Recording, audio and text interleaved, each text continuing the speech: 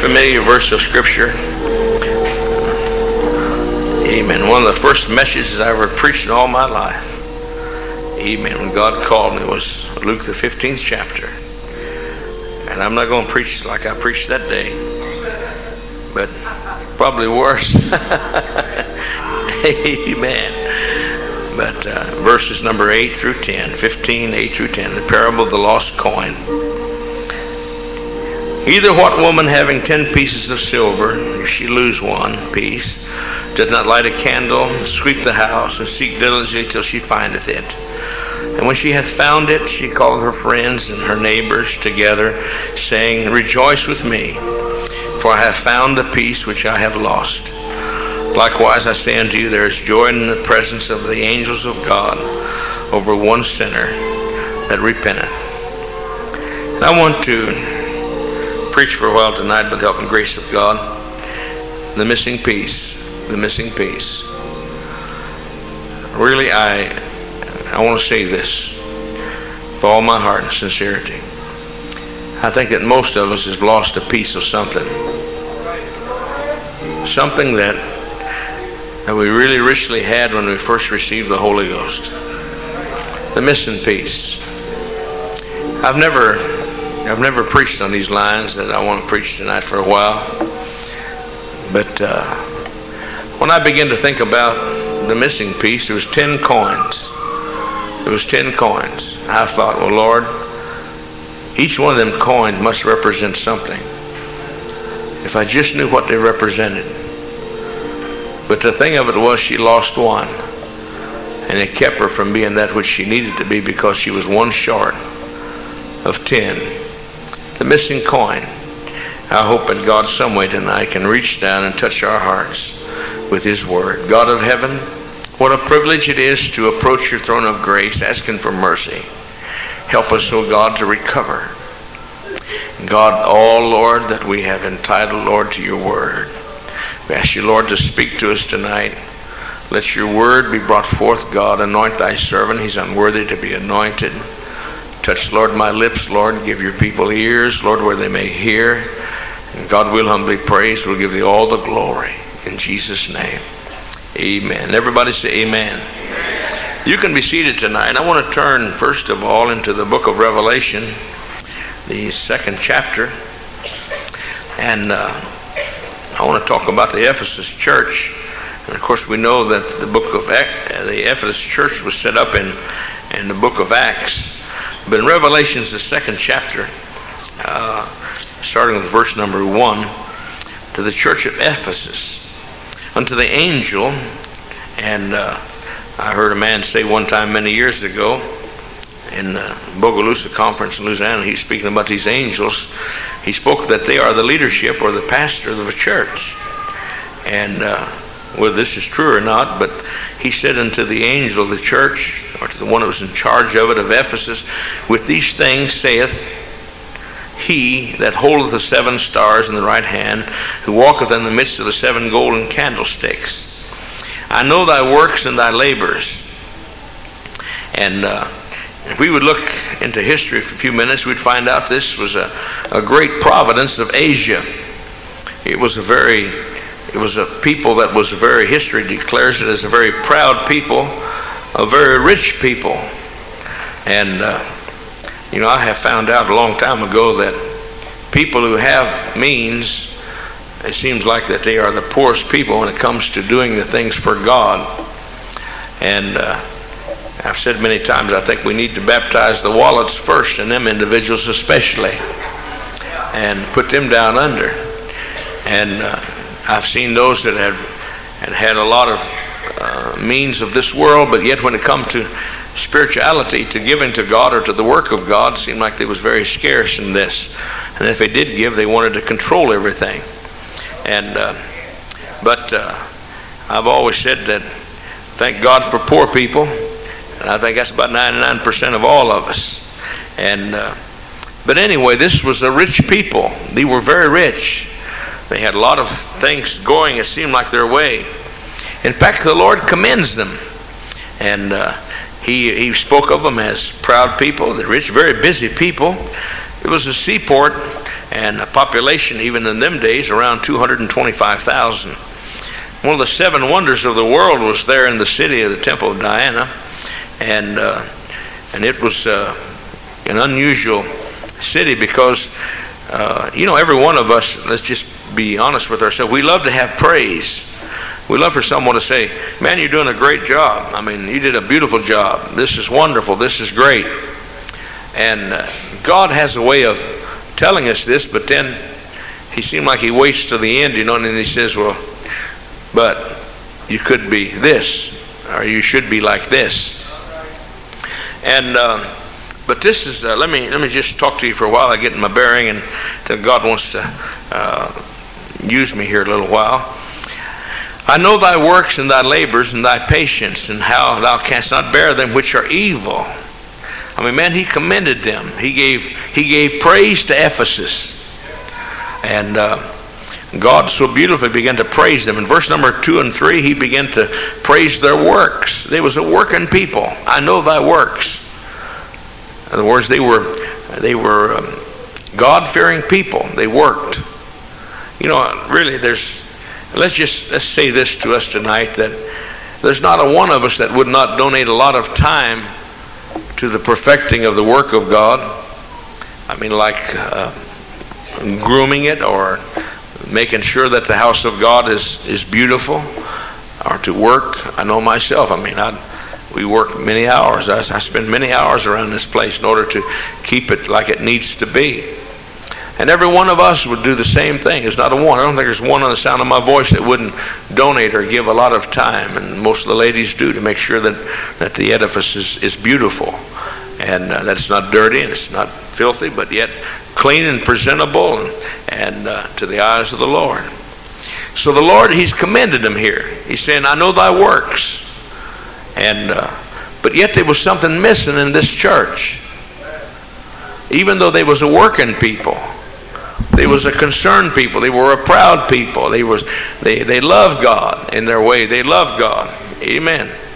And let's look a little farther. The Bible said, I know thy works and thy labor. They was hard-working people. They was not slothful people. They was not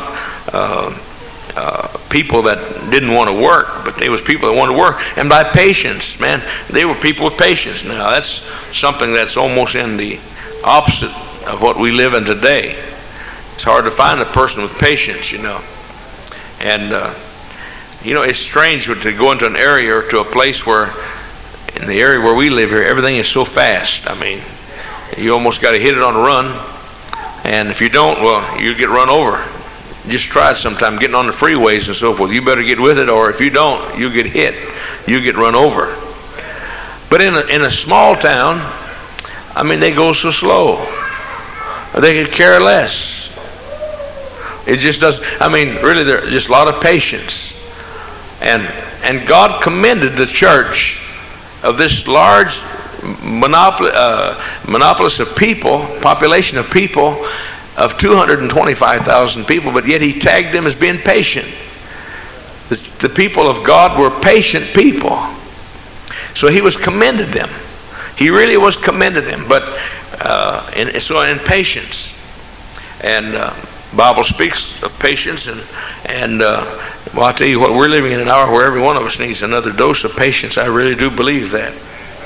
And but they took a stand against evil also. They were, in other words, they were holiness people. How thou canst bear them which are evil. In other words, what is he saying here? He's saying you hate that which is evil.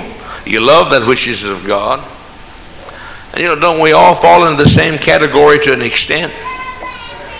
We all fall into the same category. I mean, if you really love God, like I was talking to Brother Patrick, our missionary to Micronesia Islands. He'd been with me the last couple of days, and we spent a lot of time together. And he was talking about the islands, the work of the islands, and so forth. But I told him, I said, I never realized the true value of seeing through the eyes of God. I said, until about a year or so ago, when God began to deal with me, he said, you'll never learn to love me till you look through my eyes and see love and see sin like it is and hate sin. You'll never hate sin until you look through my eyes and see what I see and where it takes you and what it does to an individual through the eyes of God. That's the reason why some people say, well, man, he must have a terrible spirit when he's preaching about something. No, but I wonder what God sees about this. You've got to look through the eyes of God and hate what God hates and love what God loves. And he said, yeah, Brother Davis, he said, I never thought of it quite like that. And I said, that's the way it is. And I said, so this people here, let me just bring it to you tonight. This people here hated evil. I mean, I remember in days of old, just anything that was contrary to the work of God, the things of God, I mean, they'd throw you out of the house of God. There was no questions asked. It didn't matter who you was or what you was. And they loved the house of God, the things of God. And so here was a people, the Ephesus people, they hated evil.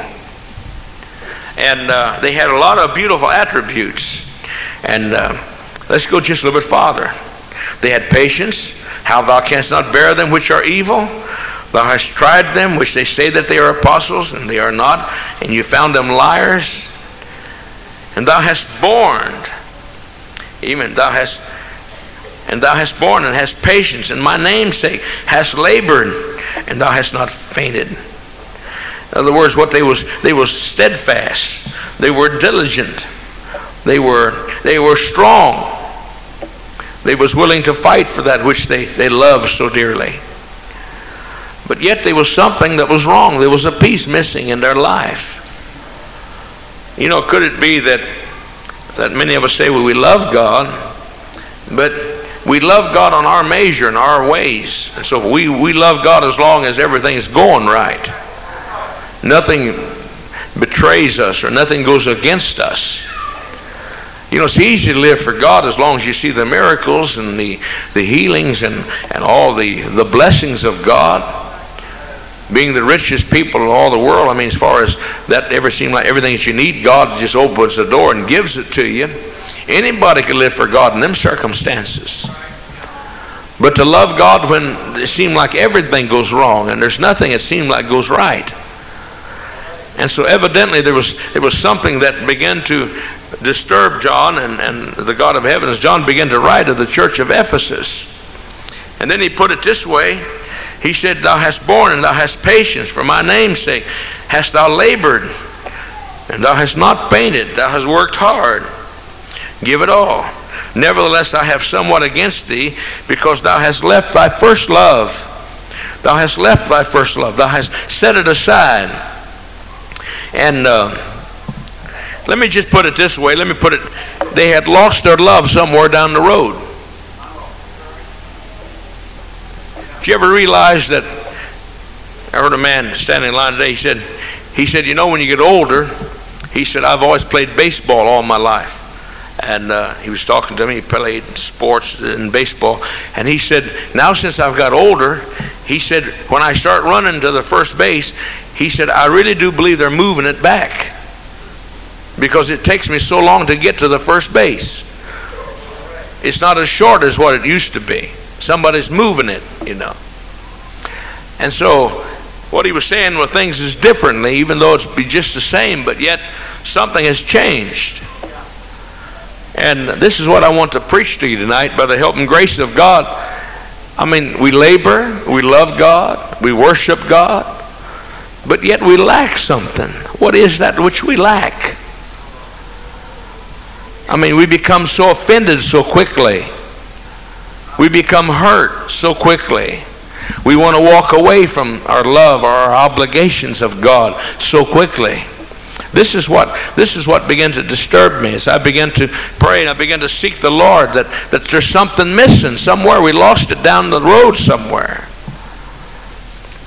I mean, if God doesn't do everything that we feel like that He should do, well, then we become dissatisfied. I mean, if it gets too hot or too cold, or the seat gets too hard, amen, or the song's wrong, or if wrong preacher's preaching, you know. A lot of us have preacher religion. We come when we feel like, well, so-and-so is going to be here, or that should not be the reason why you come to the house of God. The house of God should be your first priority of your love of all things. It should be the gateway to heaven. It should be everything. It should be that which is more important than anything in the world. The house of God should be. It should not be just because of who we are, what God has done for us, but because of where He has brought us from. Amen. Let's go a little bit farther here. Somewhere down the road, amen, somewhere along the way, we've lost something. And I wonder really what that really is. I mean, we'd rather go visit one another than to do anything else. There's nothing wrong with visiting one another. There's nothing wrong with fishing. But when you fish, when you should be in the house of God, or when you put things above God or the ways of God, there's something wrong. I remember when I first came here, I had mentioned the word hunting. And the song leader said he'd went out and went hunting. But I felt God. He said, I really felt God. And it was on a Sunday. And I really felt the Lord. And I wanted to, I hadn't been here just a couple of weeks. I said, I wish he'd hush, because he's pushing me now. And after he sat down, I said, I want to tell you all something. I said, there was only 2 hunters in the Bible, Nimrod and Esau, and God hated both of them.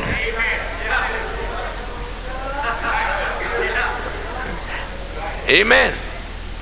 Now that's hard, but that's Bible. Amen. But you see, some things become more valuable or more honorable than the house of God or the love of God. Other things, you know. I mean, it's hard for me to understand why a person would backslide over a child or a young person. But because Johnny or Mary didn't get treated so-and-so, well, man, I tell you what, when I went to church and the pastor told Mom and Daddy I'd done something wrong, and I'd try my best to get out, I said, no, you that's not right, you know. And Dad said, well, you get a whipping anyway, just for the times that you didn't get caught. And you was guilty and you didn't get it, so now if you're not guilty, you're going to get it anyway, so it wouldn't make no difference. It didn't make no difference. Now we want to lecture them. Now we want to say, well, we want to find out who hit who and who started the situation. And said, man, I'll tell you what, I don't know what happened, but I know mine was just right in the midst of it as much as what yours was. And it's not going to separate us between loving God or the ways of God. Amen. Because I know what children are. Children will make up while parents will get mad at one another. That's right. I've seen children loving on each other, and mom and dad and the other mom and dad about ready for a fist fight. I mean, just going to Fist City over something because that they just wasn't done right, and little Johnny and Mary done made up over that situation, you see. But in the days of old, the old timers and so forth, they loved their children, but they didn't spare nothing either. And that's the reason why probably a lot of it is because I'm in the house of God today, because there was some discipline and so forth that was brought down. Now I want to tell you what, now I'm coming back to my message now. We've missed something. We got a missing link out somewhere. You see, like the woman that lost one of her coins, she didn't lose it all, she just lost a part of it. And she wasn't happy until she found that other part of it, you see. Now this is what I want to bring tonight by the help and grace of God. I feel God wants to talk to us. I think there's something lacking within us when we let our feelings or any situation separate us from the love of God. Amen. We become impatient. Here in the book of Revelation, this church was beautiful. I mean, they had patience, they had works, they had everything that they could have had, but yet he said, you just lost your love. That's all. There's no really deep love for God, you know. Let me go just a little bit more. I just hit a couple things. You know, we're living in a generation, we want to go play more than we want to have a prayer meeting. We want to do something else. There's nothing wrong with playing. Now you're looking at a man that likes to play too. I've always been that way. But there's times that the playing's got to be set aside. I remember the time that this book was so rich to me that, man, I just couldn't put it down. I've heard people say, I got this novel, and this novel was so great, and I just couldn't put it down. And it was wrote about Esther somebody, or I'm talking about Bible characters. I'm not talking about love stories. And I mean, if you read them, you need to pray through anyway. You done lost something. And all you're going to read about is John's other wife and John's other girlfriend and how this and that and the other and so forth, and get your mind all filled up full of junk and be all contorted. You don't know which way you're going or coming. Amen. Amen. There's something wrong with us when we desire to do other things more than what we do to love God. Amen. That's what I'm trying to bring to you tonight. You see, the Lord was speaking to John on the Isle of Patmos. He said, speak to the angel of the church, and said, I see their works, and I see all their patience. I see their great spirit of all the things that they do, but they just absolutely lost their love, you know. You know, I've always said of a couple that it seemed like all they want to do is just fuss and fight at one another. I've always said, there's one way to stop a fight. Put a baby in the house. Get your attention off of each other, and that little one will get all the attention. And then you'll forget about it, and then you'll begin to ask the other to help you and so forth, and then the love will be spawned back to the place where it was originally. Now I want to tell you the reason why a lot of times the church yin-yangs and so forth is because there's no babies in there. Come on now, I'm preaching to you. I'm in a lower voice now, but I want to tell you something. God's trying to deal with us tonight. When there's new babies in the congregation, I mean, you're trying, just like everybody, you're trying to burp them, you're trying to help them, you're trying to encourage them. But when there's no babies around, I mean, man, you're cutthroating one another. Come on now. That's the truth. You know I'm telling you the truth. And there's something wrong with the love that you have, you know. I mean, let's just face it. We've been married almost 35 years. We'll be this year. And I've never tried to cut down or never tried to cut my wife down. You never heard me ever say that I didn't like this, or she should have done this, or she should have done the other. Because I love her. You see, you don't hurt somebody you love. It's impossible. I mean, you just don't get mad at your finger and cut your finger. I don't like you finger and cut it off. I knew a little girl one time. She wasn't getting no attention. She had 3 brothers, and they's getting all the attention. And she's mad. I mean, mom and dad paying all the attention to the 3 boys, not paying attention to the little girl. So she got up in the tree and fell out of the tree and broke her leg so she could get some attention. She walked on a cast for months and months and months and months and months because she wanted some attention. I wonder if any of us ever fall in that category. We walk around with a long nose and a stiff neck because we want to get some attention.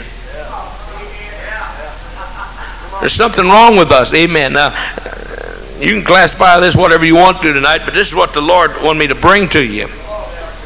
In Revelation, the Bible said that He commended them, but yet there was something that was wrong with them, and He put it so beautifully. He said, nevertheless, I have somewhat against thee, because thou hast left thy first love. Remember, therefore, from whence thou art fallen, and repent. I've heard people say, well, I like to be different, but I don't know what to do. Well, repent. Amen. That's where it's at. A godly sorrow worketh repentance. Amen. When you'd rather be loafing than witnessing, working for God, there's something wrong. Amen. Amen. When we want to play instead of going to a prayer meeting or something, we've lost something, that we've lost our coin. That's exactly what it is, the beautiful coin of identification of who we are. Amen. Everybody say, praise the Lord. I want us to go back into the text that I read here tonight in 15th chapter of the book of St. Luke, and starting with verse number 8. Either what woman have 10 pieces of silver? One commentary put it this way. He said that they started saving with a small coin in order to obtain a big coin. It took a lot of savings. It took a lot of work in order to obtain the piece of silver.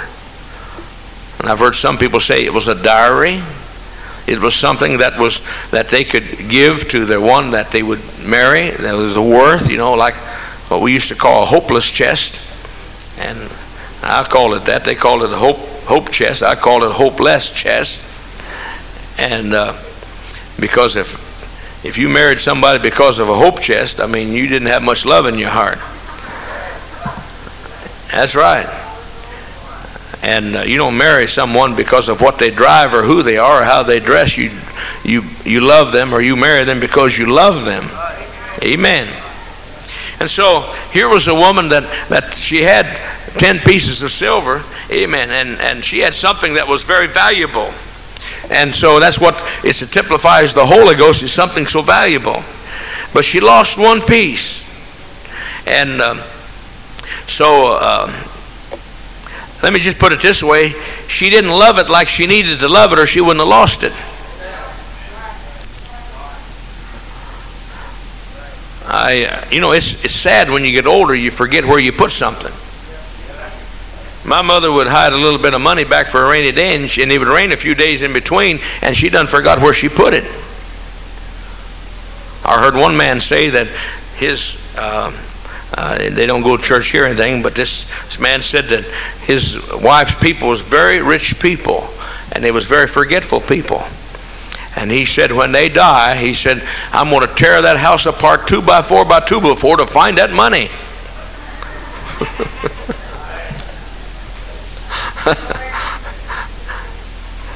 Now, maybe I'm the only one. I never realized I'd ever come to the day that I forgot where I put something, I know I got it, but I don't know where it's at, Now, this is what happened to this woman here. She had something that was so valuable, but when she really, the coin wasn't lost. She was the one that lost the coin, you see. Real salvation is never lost. The plan of God is never blinded from a person's eyes. God will always open up and say, this is the problem, or this is the situation. Amen. I've always said that when you get down to pray, especially if you hadn't prayed for a while, put your notebook down there where you're praying, so that when the devil says you didn't do this and didn't do that and the other and so forth, that you can write down all this. Said, thank you so much, and write it all down. I'll take care of it when it's over with. And here was something that was so valuable that was lost. It was just one part of it now. I told you that I broke my watch, but the watch is not broke. It's just one link in the chain that's broke.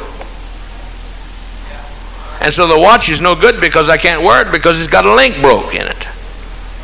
If it's just one little link, that's all it is. If it was just that one link fixed, then it wouldn't be broke, you see. It's like this one here. Everything was so complete, but just one little thing, just one little defect, just one little speck of something that wasn't as it needed to be. And if that is the situation in your life, what you need to do is take care of that thing. And you need to bring back that fullness, that full joy, that full love that you used to have for God. Amen. Let me go a little for you. I wrote a few things down here I want to. Somewhere in loving God, we lost a piece.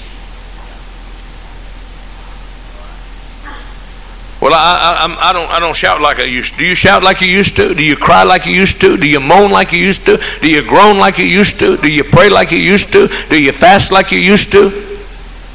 Now you answer that one. Now there's something wrong. I mean, who drawed you away from this thing? It certainly wasn't God that drawed you away from it. But because of a lack of use and the value of that that God gave us, you see. I mean, I remember, man, I could care less what anybody thought, and still I feel the same way. And but sometimes it's just something so small that it doesn't really matter a whole lot. Let's go into a few things here tonight. Amen. In other words, somewhere in the midst of loving God, we lost a piece of it. And let me just put it this way. The Lord says if you love your wife, some people say, well, I just can't go to church because of my wife. I just can't live for God because of my husband. I just can't live for God because of my children. I've heard others say, I can't go to God because of so-and-so sits in the church. And they always have excuses, you know.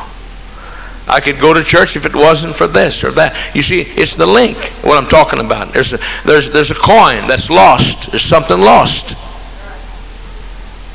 You should be able to go to church, husband, no husband, wife or no wife, children or no children. Amen. Job or no job, or whatever it may be, the love of God. He said to love him with all thy heart, thy soul, thy mind, and strength, everything that's within us. The real love of God. Amen. I'm trying to go slow. I want you to grasp something here tonight. Somewhere in your loving God, we've lost a little piece of it somewhere, you know. And we don't really realize that we've lost it. And until we little things begin to eat at us and bother us and pester us, you see. Now, a fly can be on me all day long as he don't start walking. And when he walks, well, then I realize he's on me. And a mosquito can light on me. I mean, he's fine. I won't know he's there until he puts a stinger in me. And so many times that we walk with God, and not until we really find that we've lost a part of the evidence of what we really should be in God, until something wakes us up. Until some tragedy comes where we feel like that, man, we lose our temper, so to speak, then we realize that we lost a piece somewhere that we didn't used to have this, you see.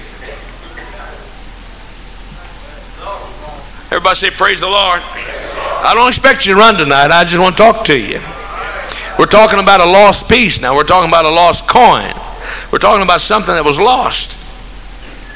Let's go a little bit farther. Somewhere in the midst of loving, we got sidetracked somewhere. Amen. I mean, sometimes it's we put even a little entertainment and so forth before really the things of God. But I want to tell you something tonight. He must be first. Everybody say first. Turn to Isaiah 51:1. I want you to read one scripture for me tonight. He's got to be first in our life. We've got to love the Lord thy God with all thy heart, thy soul, thy mind, thy strength. He's got to be first. Amen. Above kin people, above everything. I know some of you think this is boring as trying to eat hot sauce at a Mexican place and you don't like it. Amen. God help us. God help us to recover. I don't want to wait till that day that when he says, you say you love me, but you really didn't love me. You lost something there. You know, we lost something. Some things that cause us to be sidetracked. Read Isaiah 51:1. Something caused us to be sidetracked. I wonder who caused it. Because of our laxness. All right, go ahead, son. Read. Hearken to me. Hearken to me, the Lord saying. Ye that follow after righteousness. Ye that follow after righteousness. Ye that seek the Lord. Ye that seek the Lord. Look unto the rock whence ye are hewed. Look unto the rock which ye are hewed. And to the hole of the pit whence ye are digged. All right, I want you to go back just for a minute. Look to the rock. We should look to the rock for everything that we have need of first. If it's friendship, I don't want all kinds of friendship. Some friendship will damn your soul. You say, I hadn't got a friend. Sometimes it'd be better not to have a friend and be lost and be damned than to have all kinds of friends and be lost. I want the right kind of friend. If we need friendship, we need to seek to the rock of God. Amen. For the rock of our salvation. We need to climb upon that rock like I was preaching the other night. Amen. We need to bring ourselves to that place to be where in the cleft of the rock where he's at, to stand with him. And then while we're on the rock, then we realize what the Lord out of the pit of the hole that the devil hath brought us from. I want you to read the latter part of that again, son. I want you to grasp this. And to the hole of the pit. And to the hole of the pit. Whence ye are digged. Which ye are digged. Which you've come out of. I don't want to go back where I was at. I heard my daddy say years ago, he said, someone said, go back. He said, go back to what? He said, I don't have no friends. I've been in this thing almost 40 years. I don't have no friends. All I've got is my brothers and sisters in the house of God. He said, I don't have no kinfolks, only the kinfolks in the house of God. Now, I want to tell you what, this gospel is a separation gospel. Amen. When my mama died, amen, my dad's people didn't think a whole lot of this salvation. I promise you they didn't. There was everything that could be possible and so forth. They didn't think a whole lot of it. And when mama died, and there was 9 on my dad's side of the family, there was not one that went to the funeral home or to the funeral. There was not one. And you know what they said? They said, we loved Rob, but they called her Rob all the time. Her name was Roberta. Said, we loved her, but her God and her religion, we just can't cut. You know, it doesn't matter now. I mean, she done got it over there now. You see, you say, well, I'm lonely. I want to tell you what, you need to get acquainted with some other lonely people that love God that's in our congregation. Amen. Love to just get out to an old-time prayer meeting and pray and love God. Not trying to be super spiritual or nothing else, but just loving God. Amen. When I come into this thing, I want to tell you what I did. Some of you need to try it sometime. After you get praying to the sinner, start praying for one another. And just keep praying for one another. At about midnight, 1 o'clock in the morning, you'll find out there's a lot of joy there. But if nobody don't come to the altar to pray, we feel like we haven't got anything to do, so the job's not for us to do. But we need to turn around sometime and start praying for one another. Amen. Sometimes we come in too quickly and leave too. We forget where God has brought us from. I remember when I first got into the church, and we had a prayer room, and I can't wait till we build a new building where we use the old sanctuary for a prayer room. But I left that prayer room, and God is my witness. I looked like I'd been in a wrestling match somewhere. My shirt tail was out. I was wringing wet with sweat. I mean, I was wet clear down to the bottom of my pockets. Wringing wet in that place. I mean, there was a praying and loving God and seeking God. Amen. The Holy Ghost in that place. Miracles happened in that place. I couldn't begin to tell you all of the things. And all of what happened was when people got tired of praying, or the others quit praying, if a sinner quit praying, they just said, well, let's just pray a while. And they just started praying, loving God, praying for one another.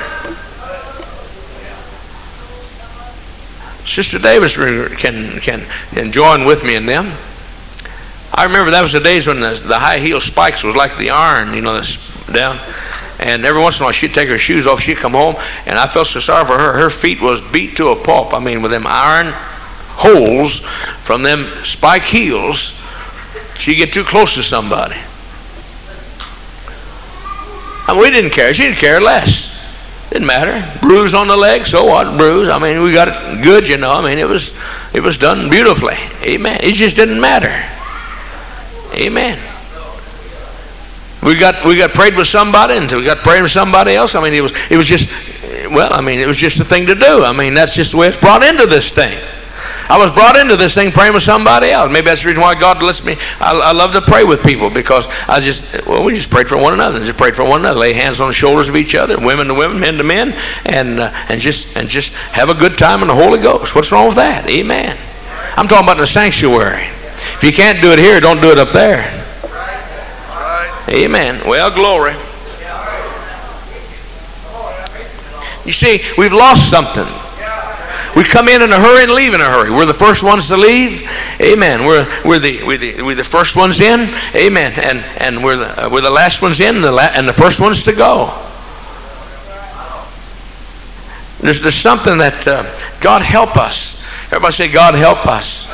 God help us to open our eyes. Amen. Amen. And so we need to look to the rock, and we got to remember the hole which that we have come forth. Amen. What he was speaking about in Revelations 2 and 5, he was telling the Ephesus church, he said it's time to start over. And the prayers of old is not as valuable or as essential as it was in the days of old. Amen, as they are now. The fast days, the travailing of the soul, the tenderness of tears, the sobbing uncontrollably. How long has it been since you have just wept just so uncontrollably? That I remember one time my sister came to the church, and I said, Brother Kraft's church. I never will forget it. And she was going to be there that morning, And I had prayed so long that God would reach down. She's a backslider, that God would touch her. And she hadn't been in the church for years and years and hadn't been in the church since, only at Dad's funeral. And I walked up on the platform and my eyes were solid red. And I wept. I wept all night, the night before, all day. And I literally thought my heart was going to break. I really thought it was going to break. And finally the pastor walked over to me. I'll never forget what he told me. He said, "Now, Brother Davis," he said, "let's lay it in the hands of the Lord." He said, "Don't go no farther. Don't go no farther. You've wept long enough." How long has it been since someone said, "You've wept long enough"? How long has it been since the travail, the love of God? In our altar service, it should be this week and next week, that when somebody comes to when the last part, we should just start weeping and sobbing. Amen. Let me just share something with you. Let me just blow you off your seat right quick. The Spirit and the bride says, "Come." How many believes that's the Word of God? Now, what's the Spirit? That's the Holy Ghost. Now, are you the bride? Or are you not the bride? The bride has compassion with the Spirit of God to bring the sinner. The Spirit and the bride says, "Come." The Spirit draws and the bride makes it preparation for it, for the marriage ceremony. You say, "Well, how can I do this?" By creating an atmosphere, a real atmosphere. I remember in days of old that when an altar call was given, it was just, 2 boxes of Kleenex wouldn't have been sufficient to wipe the tears out of the people's eyes. I remember they saying one time they got an old boy to come to church, and he wouldn't go pray. And the man said, "Yes," said, "you going to go pray? We prayed too long to get you here." So he tried to leave. And so they blocked under the seat, in front of the seat, and the side said, I said, "You ain't going nowhere. You're praying." Well, that may not be the perfect tactic in order to use, but yet they didn't want that boy to get out of that place until they had prayed through to the Holy Ghost. We should have that compassion in our heart that, I got him here. God, do something. Amen. And let me just put it this way. As long as they're related to me, I've got a great burden. But if there's somebody else, I hadn't got that burden. But why can't we have a burden for one another? That's right. Well, glory, I'm mingling a lot tonight. But I'm telling you what, there's a piece missing somewhere. There's a piece missing.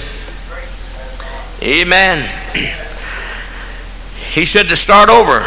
In Revelation, in the Ephesus church, you need to start over.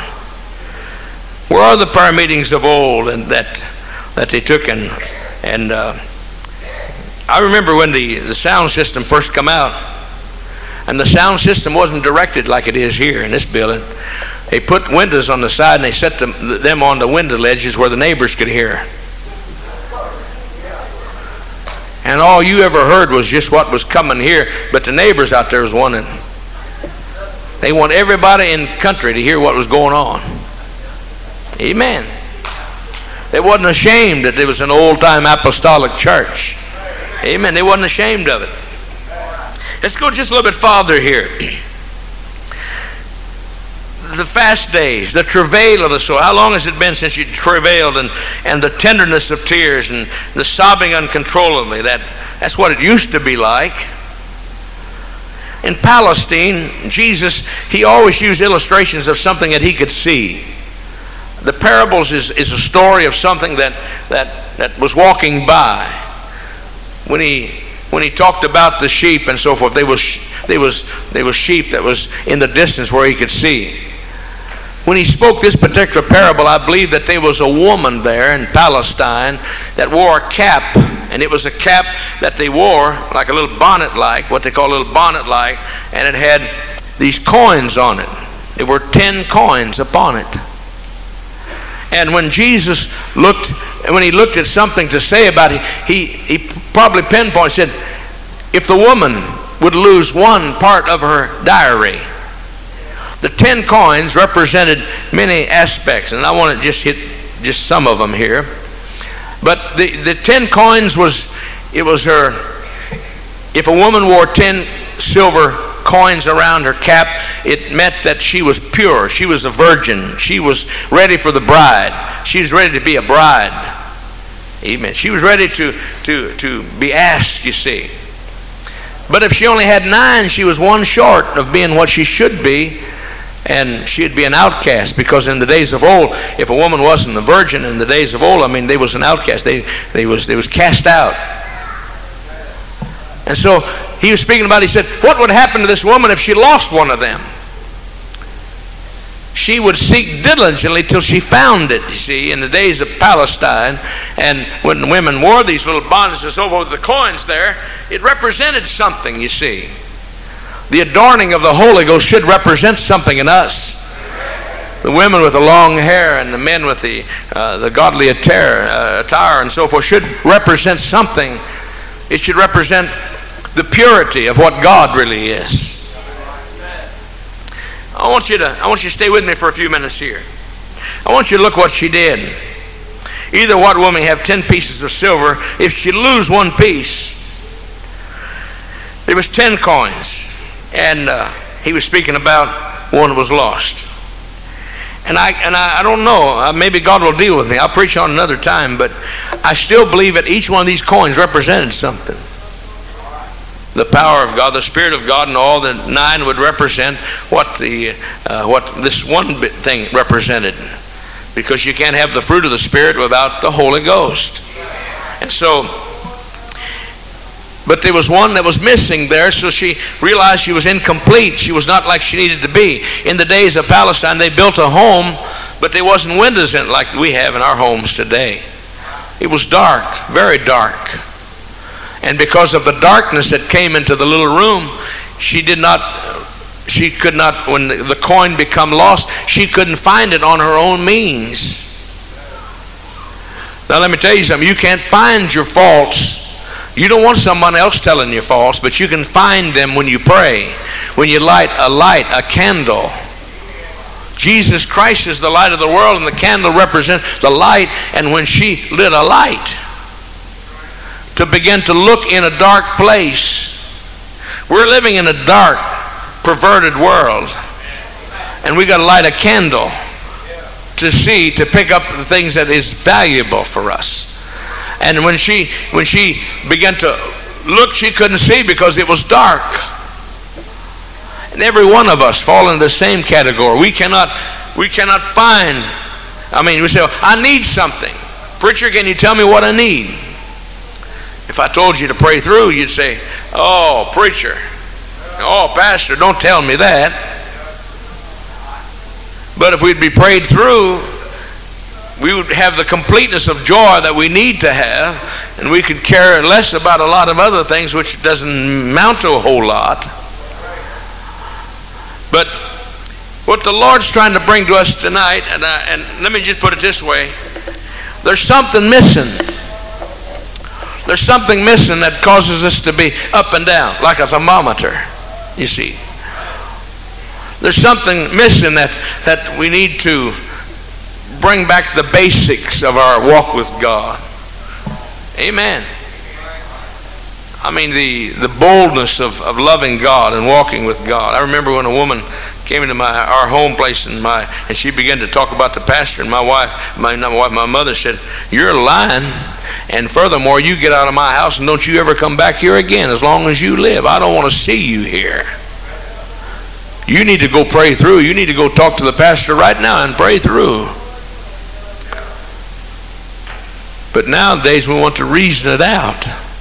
We want to wonder whether that's right or whether that's wrong or not. See, there's some of the validity of the value of a coin, you see. Now, let me just bring it this way. Now, I like to use Mother and Dad a lot because Mother and Dad they had a lot of ethics and principles of things. And one thing that, I want to tell you one thing, but if my daddy was here tonight, and he would tell you there was one man, there'll never be another man that ever lived on the face of the earth that would ever take this man's place. And that was the man that witnessed to him. That was the man that baptized him. That was the man that prayed him through the Holy Ghost. And to the very day he died, all he ever talked was he built his world and his life around that man. He thought there was no man that ever lived on the face of the earth that could ever come close to what that man was. And he would tell you with tears in his eyes of a love and a compassion for that man. And there was nothing that he would not do for that man because of that love. You know, love is cheap nowadays, very cheap. Young people, they just look at one and say, "Oh, I love you." They don't love you. They just want what they can get. That's all they. It's such cheap love the way we're living nowadays. Really, I'm serious. When someone says, "I love you," it's cheap love. Oh, please don't misunderstand me tonight. But what I'm trying to tell you, that the real love is cheap love. The real love for him is cheap love. If it doesn't cost me anything, I'll love him. If I can do what I want to do, I'll love him. It's cheap love. If I can just do what I want to do, I have no problem. That's cheap love. You see, something missing. Something missing. Something missing. It's like living a common law marriage. You want all the benefits of marriage, but you don't want to get married because you know that there's obligations and everything that goes with that little piece of paper. That's the reason why they want to live together and so forth. They don't want to get married because they just want to do what they want to do, and they don't have no obligation. Don't want no children because they don't pay no alimony or anything like that, you see. Just in case it doesn't work, you see. But I want to tell you what, when he found me, I didn't find him. When he found me, and he put his big arms around me, "I love you, Lord. I love you. It doesn't matter, Lord, anymore. I just love you. I love you." And this woman right here, she lost a piece. It wasn't very valuable to her till she wanted it, you see. It wasn't valuable to her because there was one, and if her boyfriend had come by, she had one coin less than her dowry of being the purity she should be, and she lost it because of her negligence. And so she began to seek diligently. She realized, it's just like, "Man, I want a healing. Ooh, glory, let's pray. Let's have prayer meeting. Let's fast 7 days. Man, let's get with it. I mean, I need something from God." That's cheap love. That's cheap love. Really, that's cheap love. Real love is just like the marriage vows. Through sickness and health, the rich for poor, till death do us part. No matter how big or how little, how skinny or whatever, it's death do us part. Something about love. It's a dimension that no man has been able to really coin enough words to be able to portray what really real love really is all about. And what the Lord was really speaking about was this woman had lost one of her coins, and it just didn't have the value that it used to have. Because if it had the value, she'd have walked down the street every few minutes. She took it off. She said, 1, 2, 3, 4. Yep, they're all there. Whoop, glory. Amen. It wouldn't be, let me put it this way, the real value wouldn't be, well, if I feel him, okay. If I don't feel him, it's still okay. The value of the coins, the value of the coins. The value of the 10 coins meant that the perfect love and harmony of God. Loving God. I think some of us need to count them once in a while. God, do I love you like I used to love you? Have I got to love? We should grow in grace and knowledge in the Lord Jesus Christ. We should not sit still in our walk with God. We should not see how less we can do, but how much that we can do for him, Amen.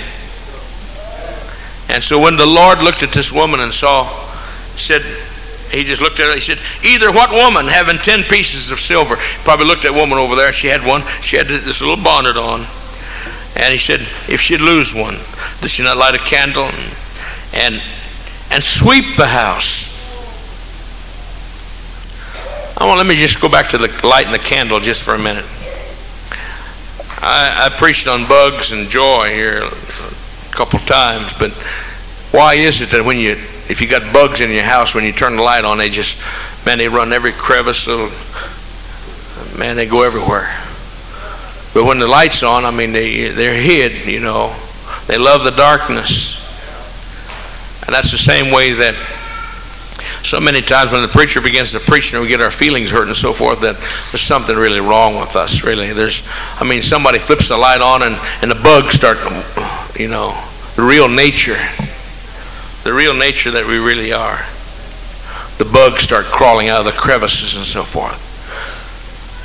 And she knew that if she could light a candle, if she could light it, then she could see real clearly where the lost piece was at.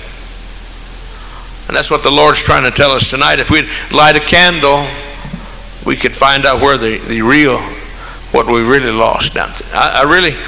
There's a lot of things that this generation has lost. We've lost things, and the church world has lost things that never be regained. Number one, the respect for the house of God, and the respect even for the man of God. Because, I mean, he's just an ordinary person anyway. I mean, and because of the filth and the things that we have read and saw and heard, the respect really is just not there. He's human. You see that we lost a coin. We lost a coin. And then we began to make the validity of it. When is that God or is that him? You know, what he's preaching. Is that really God or is that what he thinks? The validity of it. Where it used to be that it didn't matter what he said. I mean, that's God. That's God speaking. That's God's man speaking, you see. We've lost a lot of things, really. We really have. We've lost a lot of things. And I kind of just said from bottom, we've lost that deep joy. That real love, that real joy. We've lost it. I don't know how God, I know God's not pleased. I know he's not pleased. That we come in late, never pray, never weep, never cry, never fast, never give our heart to God like we need to give. I know he's displeased. And we've lost a coin of love. We've lost it. Many of you have not lost it, but a wide majority of the people have lost it. When we lose this coin of love, we lose the coin also of not only of loyalty, but discernment. You see, because when we lose that precious coin, we don't have the discernment as we need to have to know what is God, what is not of God.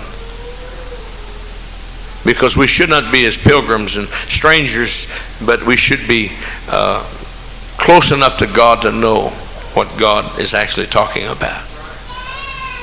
Shall we lift our hands, love the Lord together? God of heaven, we love you. Oh God, I love you tonight. God, I love you.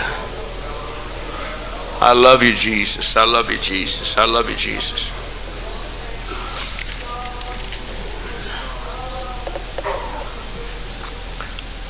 She lit a candle. She said, I got to find it. I got to find it. And, you know, it seems like that we become revived so easily, and in return we lose it so easily.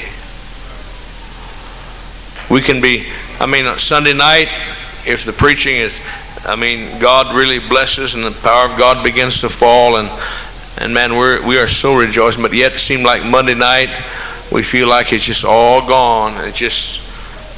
And just barely got enough to get back to Wednesday night service, you know. And God help us.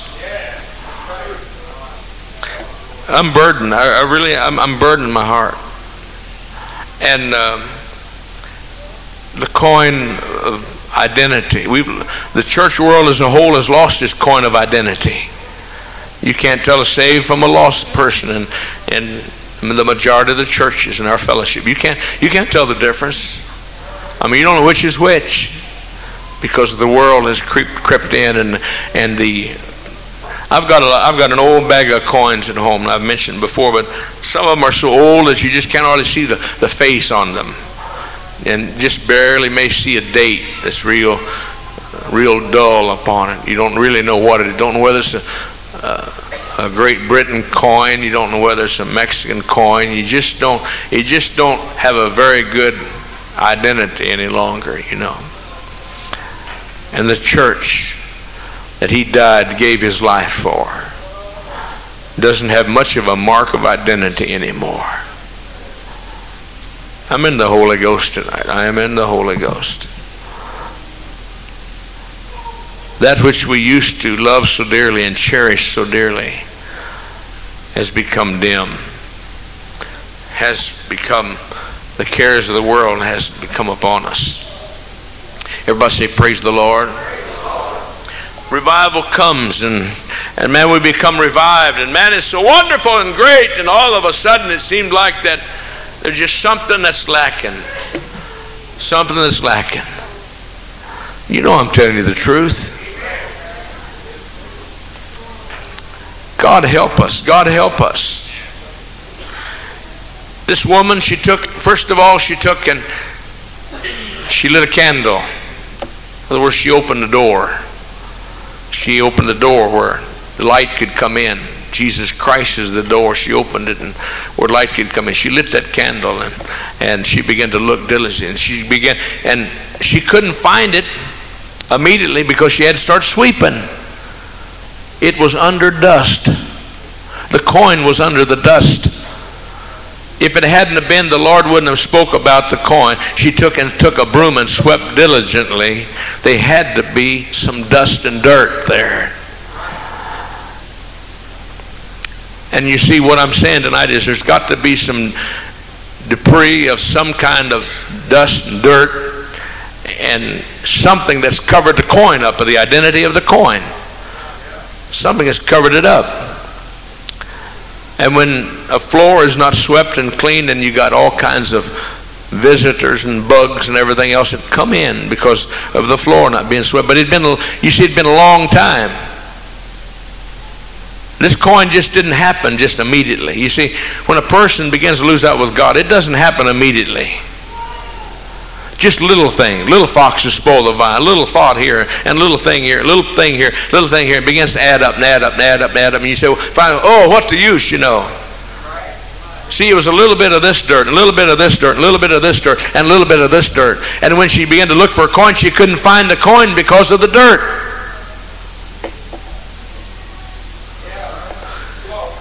God help us. We can't find an answer really from God. We can't find a real answer from God because there's so much dirt. And the Bible says that when you say, how do you know when you find the coin? I'll tell you how you know. It's very clearly right here in this parable. When she found it. And I'm going to close. Likewise, I say unto you, there is joy. Let's go on up, verse number 9. Verse number 9 is the answer. And when she had found it, she called her friends and her neighbors together, saying, rejoice with me, for I have found the piece that I had lost. When you really have the full 10 pieces of the choice, amen, the identification of the mark of identification, you won't be able to sleep like you ordinarily sleep with a child lost, or a husband lost, or a wife lost. Come on now. Close friends of yours lost, going to burn in hell forever and forever and forever, and it's just nonchalant. Well, they just don't want to listen to the gospel. No, the reason why is because what you have presented to them looks so negative, and your face looks so bad that they didn't want what you had to begin with. But when they see the agony and the compassion and the praying and the loving of God, you know, I'm going to be honest. I believe this is the way I do it. I said, can I just tell you how I'd pray? I'd look them right between the eyes. I said, you're killing me. I don't want to see you lost. I love you so much. But I just can't stand to see you lost. I want you to know I'm praying for you. I love you. I'm praying for your soul. And every time I'd see them, I would begin to express my love for that soul. What did she say? She said, rejoice with me. I want to see you rejoice with me. I want to see you get what I've got, Holy Ghost. I want you to have the real joy and the peace that passes all understanding. How long has it been since you looked at someone and said, I'd love to see you in our church, have the Holy Ghost? I used to go down to Brother Willoughby's shop down, and I talked to him for a while. I'd start crying. And he'd put his arm around him, and he said, Brother Davis, he said, I can't stand to see you cry. How long has it been? Compassion. Loving the gospel so much.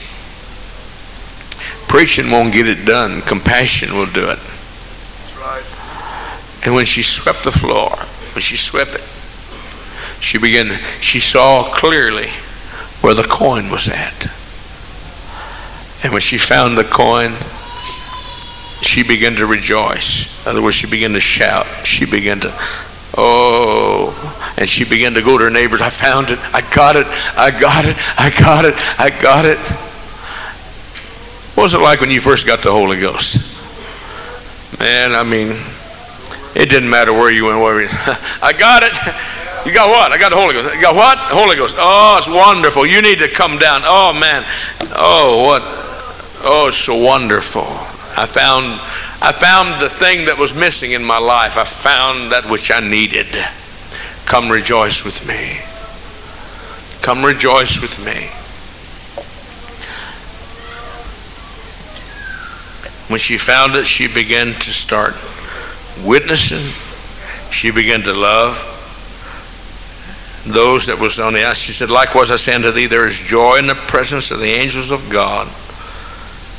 And he brought it all together, just what I told you, of God over one sinner that repented.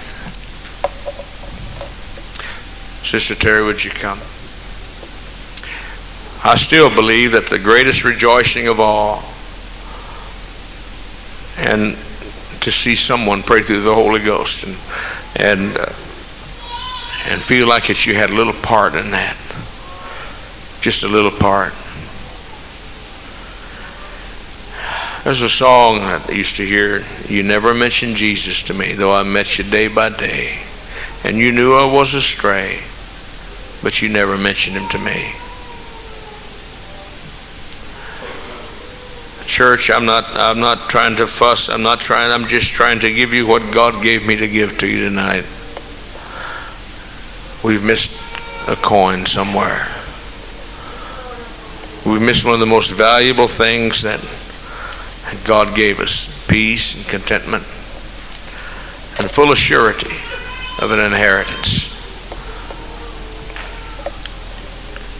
I want to receive all my inheritance. I really do. I don't care about an earthly inheritance. I care about a heavenly inheritance. Do you really want to receive your full inheritance?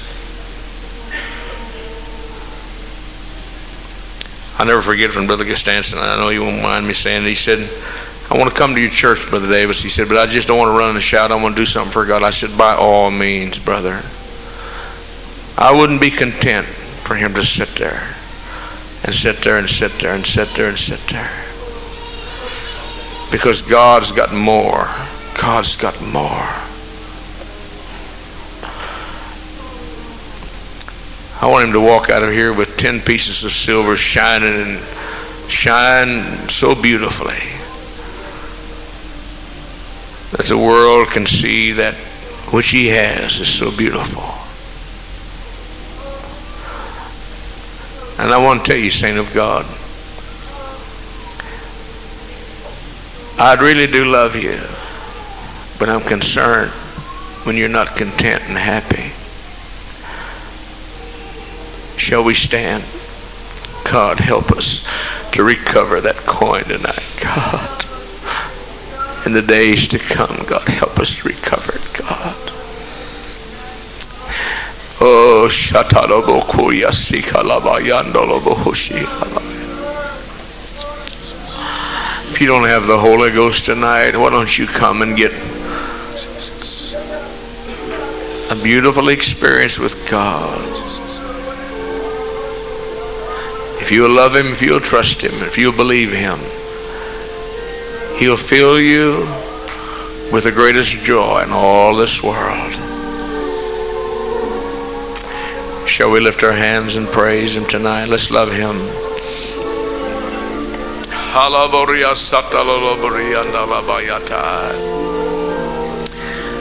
Hallelujah.